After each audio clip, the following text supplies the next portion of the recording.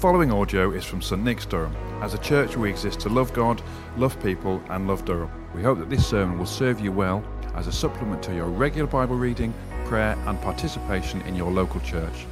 For more information about St Nick's, directions or resources, please visit stnicks.org.uk.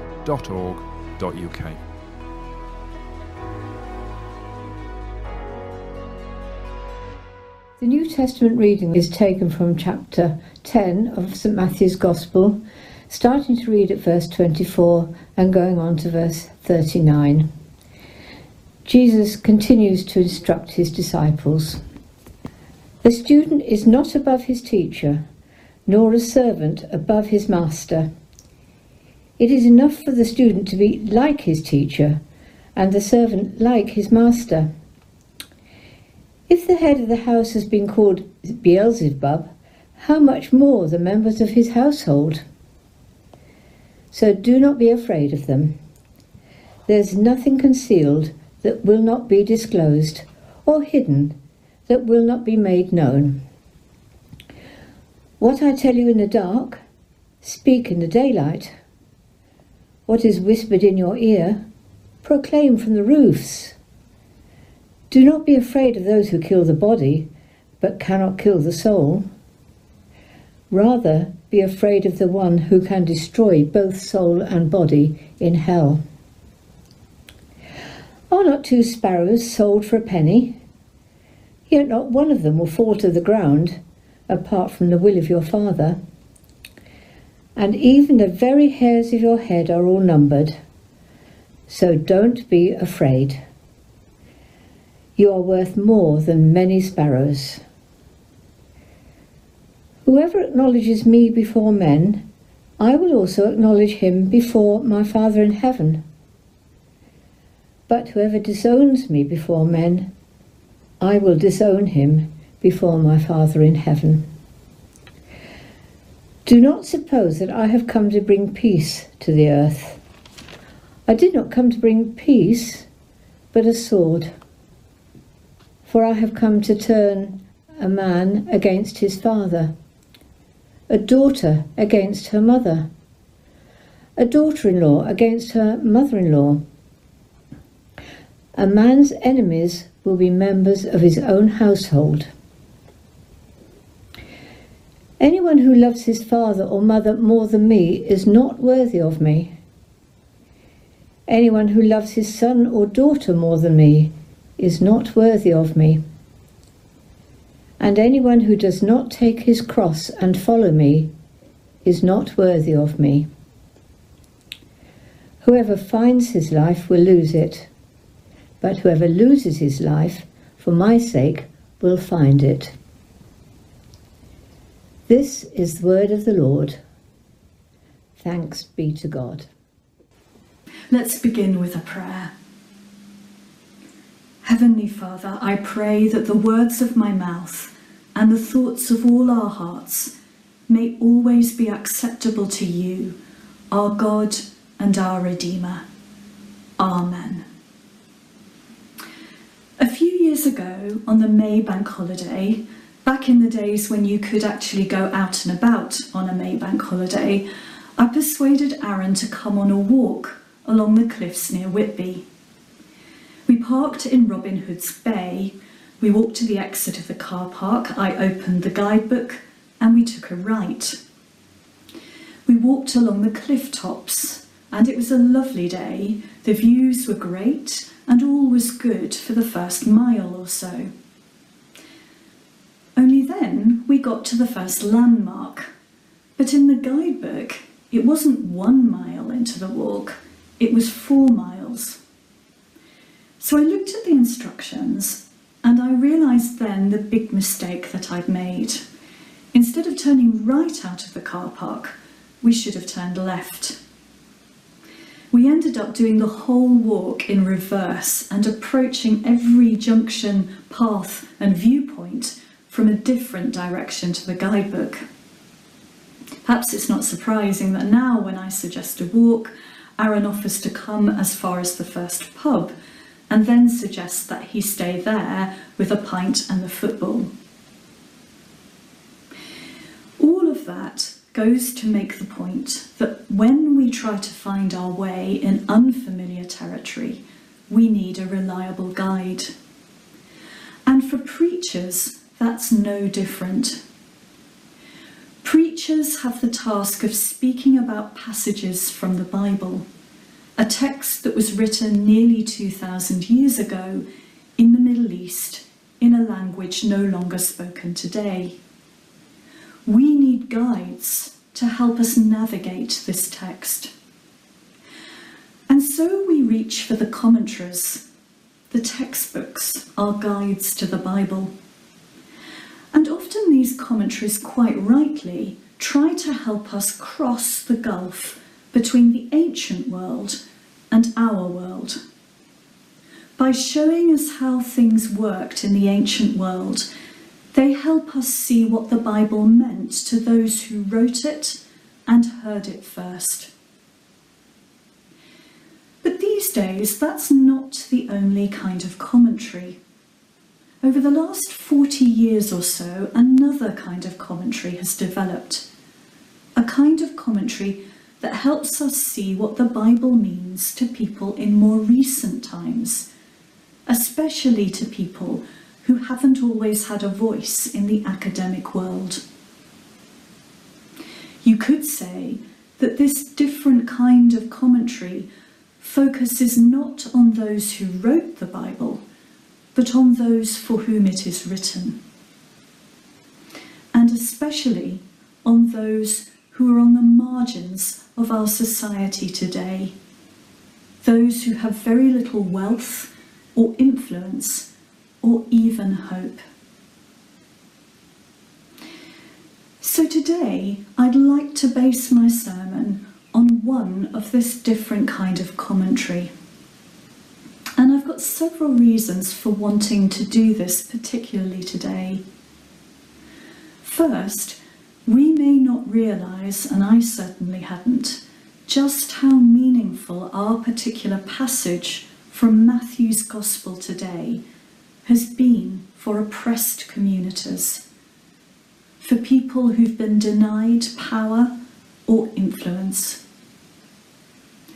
Secondly, the events of the past 5 weeks in the USA and across the world have shown us that we need to hear the voices of those who've suffered from oppression and injustice. If those voices are important generally, then they are even more vital when they talk about the Bible. Because this is the word of a God with a heart for the oppressed and the powerless.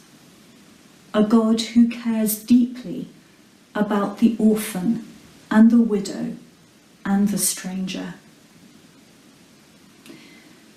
And thirdly, through these voices, our text comes alive in a new way.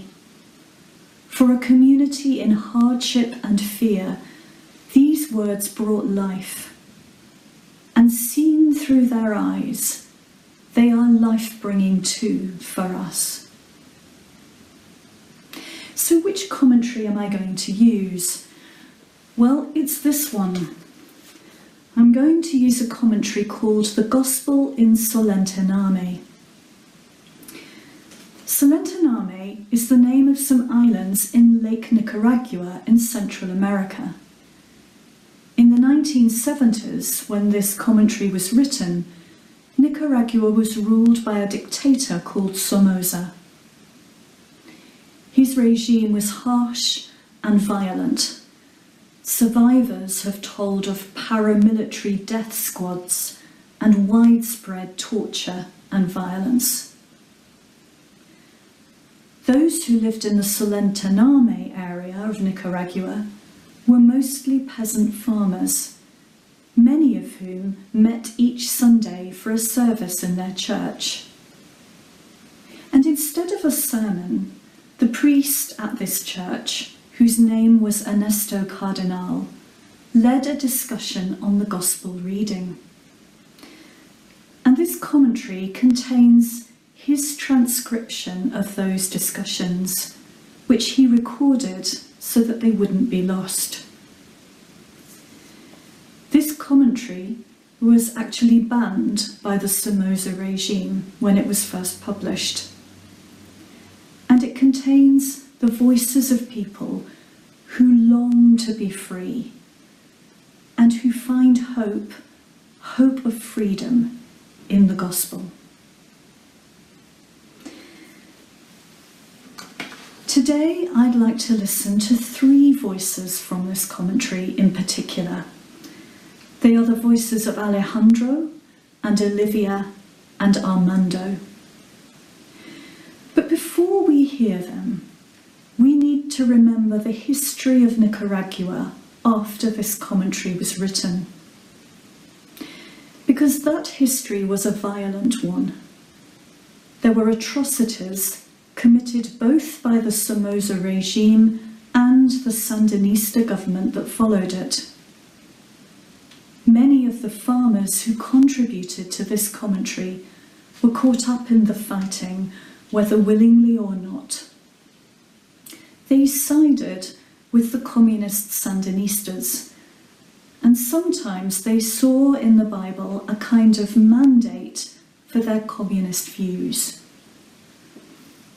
I would not agree with everything they say, and so my selection reflects the points that I think express something important about this passage.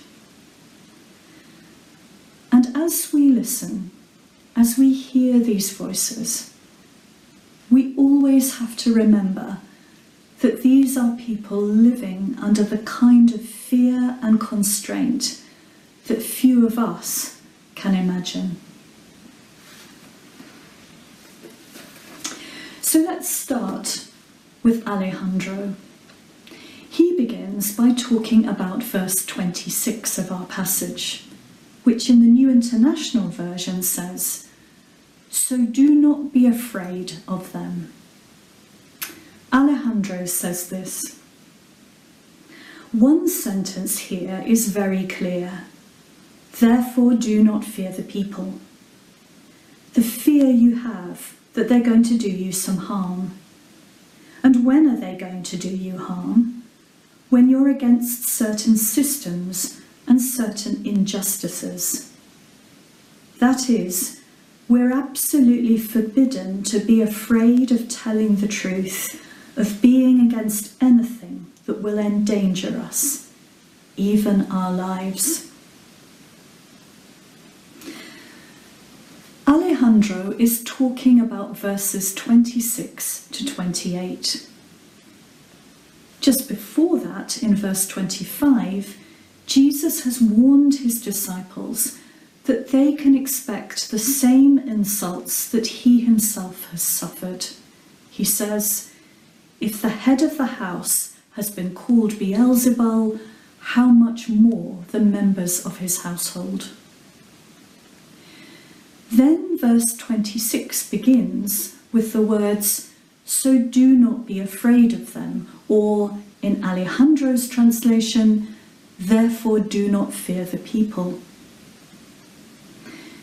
To Alejandro and his friends, the fear was very real. The fear of speaking up, the fear of questioning injustice, the fear of opposing the government. He finds in this passage not just an encouragement, but an instruction to tell the truth and not to be afraid. Verse 27 says, "What is whispered in your ear, proclaim from the roofs." In other words, speak up, speak out. Alejandro sees this passage as about justice. And what's interesting is that other more standard commentaries don't spell this out. They talk about not being afraid to proclaim the Christian message, about the importance of being upfront about our own Christian faith. And they're not wrong. This passage is about that. But what makes Alejandro's comments make us realise is that to be meaningful and to be faithful to what Jesus elsewhere taught, the Christian message and the Christian faith have to be connected with justice in the here and now. Let's hear then from someone else. Let's hear from Olivia. Olivia talks about verses 29 to 31, and these verses start with the words, "Are not 2 sparrows sold for a penny? Yet not one of them will fall to the ground outside your Father's care." Olivia says this: "As I understand it, the gospel tells us this so that we know we're worth so much. He takes care of us, and we're so valuable that even when we die, we're not dead. We're just living more. And that's why we shouldn't be afraid. God is in control of the whole universe. Even the flight of a little bird he has to watch over. And God is love." After Olivia, Armando follows her, and he says this: "Even the little birds that are worth hardly anything in the market are worth a lot to God. How much more must people be worth to him? Although for the exploiters, people aren't worth anything. They buy them very cheap." These comments draw out how much reassurance there is in God's care for the sparrow. God cares for creatures who appear insignificant. They appear worthless. They are bought and sold. For those people whose voices don't normally count and who have very little, God cares. But as Armando points out, it isn't just about God's care. There is an implicit judgment here on those people who exploit others, who traffic others, who treat other people as objects to be bought and sold. And along with that implicit judgment comes a call to all who follow Jesus Christ to stand against all forms of human exploitation. So let's turn now to our final comment on this passage. Let's return to Alejandro.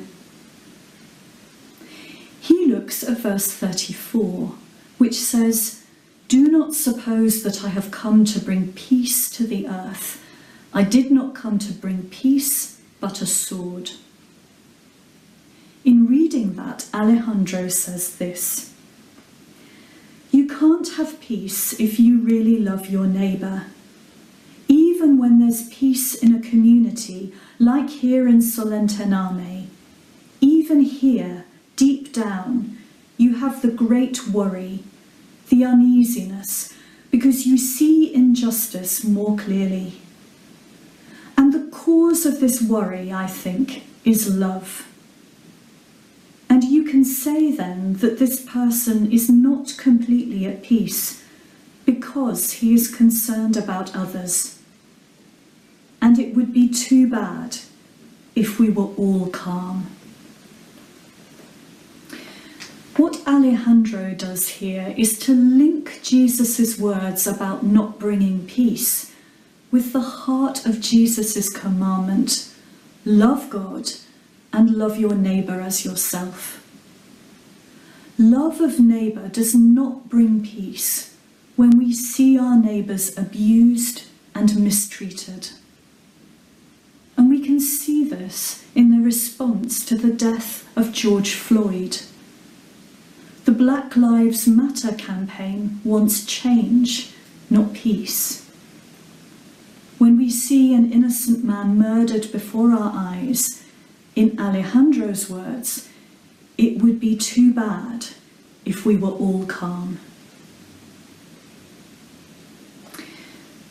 This morning we've heard from three voices, from a community and way of life remote from our own. And what they've done is to show how this passage from Matthew's Gospel can be read as about justice and injustice. And without hearing these voices, I don't think we would have heard that message. At least I wouldn't. I would have talked instead this morning, quite probably, about the importance of confessing my faith, of sharing the Christian message in words, of Christian mission to those who haven't heard about Christ, and about the life beyond this one. And all of these things are vitally important, don't get me wrong. But the point is that I wouldn't have focused on the issue of injustice. But this morning we've followed a different kind of guide. And just like the walk I mentioned at the beginning of this sermon, we've approached things from a different angle, a different point of view. And we've heard from a part of the world where there was so much more at stake in standing against injustice than there is for us. One comment that Alejandro made about the passage was this: "It's clear that for the sake of justice, we have to risk even our bodies." There is deep poignancy in Alejandro's comment on this passage, because he was killed in the violence at the end of the Somoza regime. His body is buried beside the church in Solentename. But the people of Solentename were not alone in finding in this passage both courage to face injustice and the hope that it would be overcome. Many years before, on the slave plantations of the southern USA, the slaves sang a spiritual based on this passage. And just like Olivia did in Solentename, their song talks about the God whose eye is on the sparrow, the God who sees and cares for all his creation, even those who are treated or feel like the least. And so I'd like to finish my sermon with the first verse of their song. And it goes like this: "Why should I feel discouraged? Why should the shadows come? Why should my heart be lonely and long for heavenly home? When Jesus is my portion, my constant friend is he. His eye is on the sparrow, and I know he watches me. His eye is on the sparrow, and I know he watches me. I sing because I'm happy. I sing because I'm free.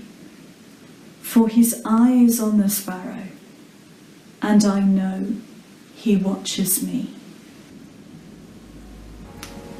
Amen. Thank you for listening to the St Nick's Durham podcast.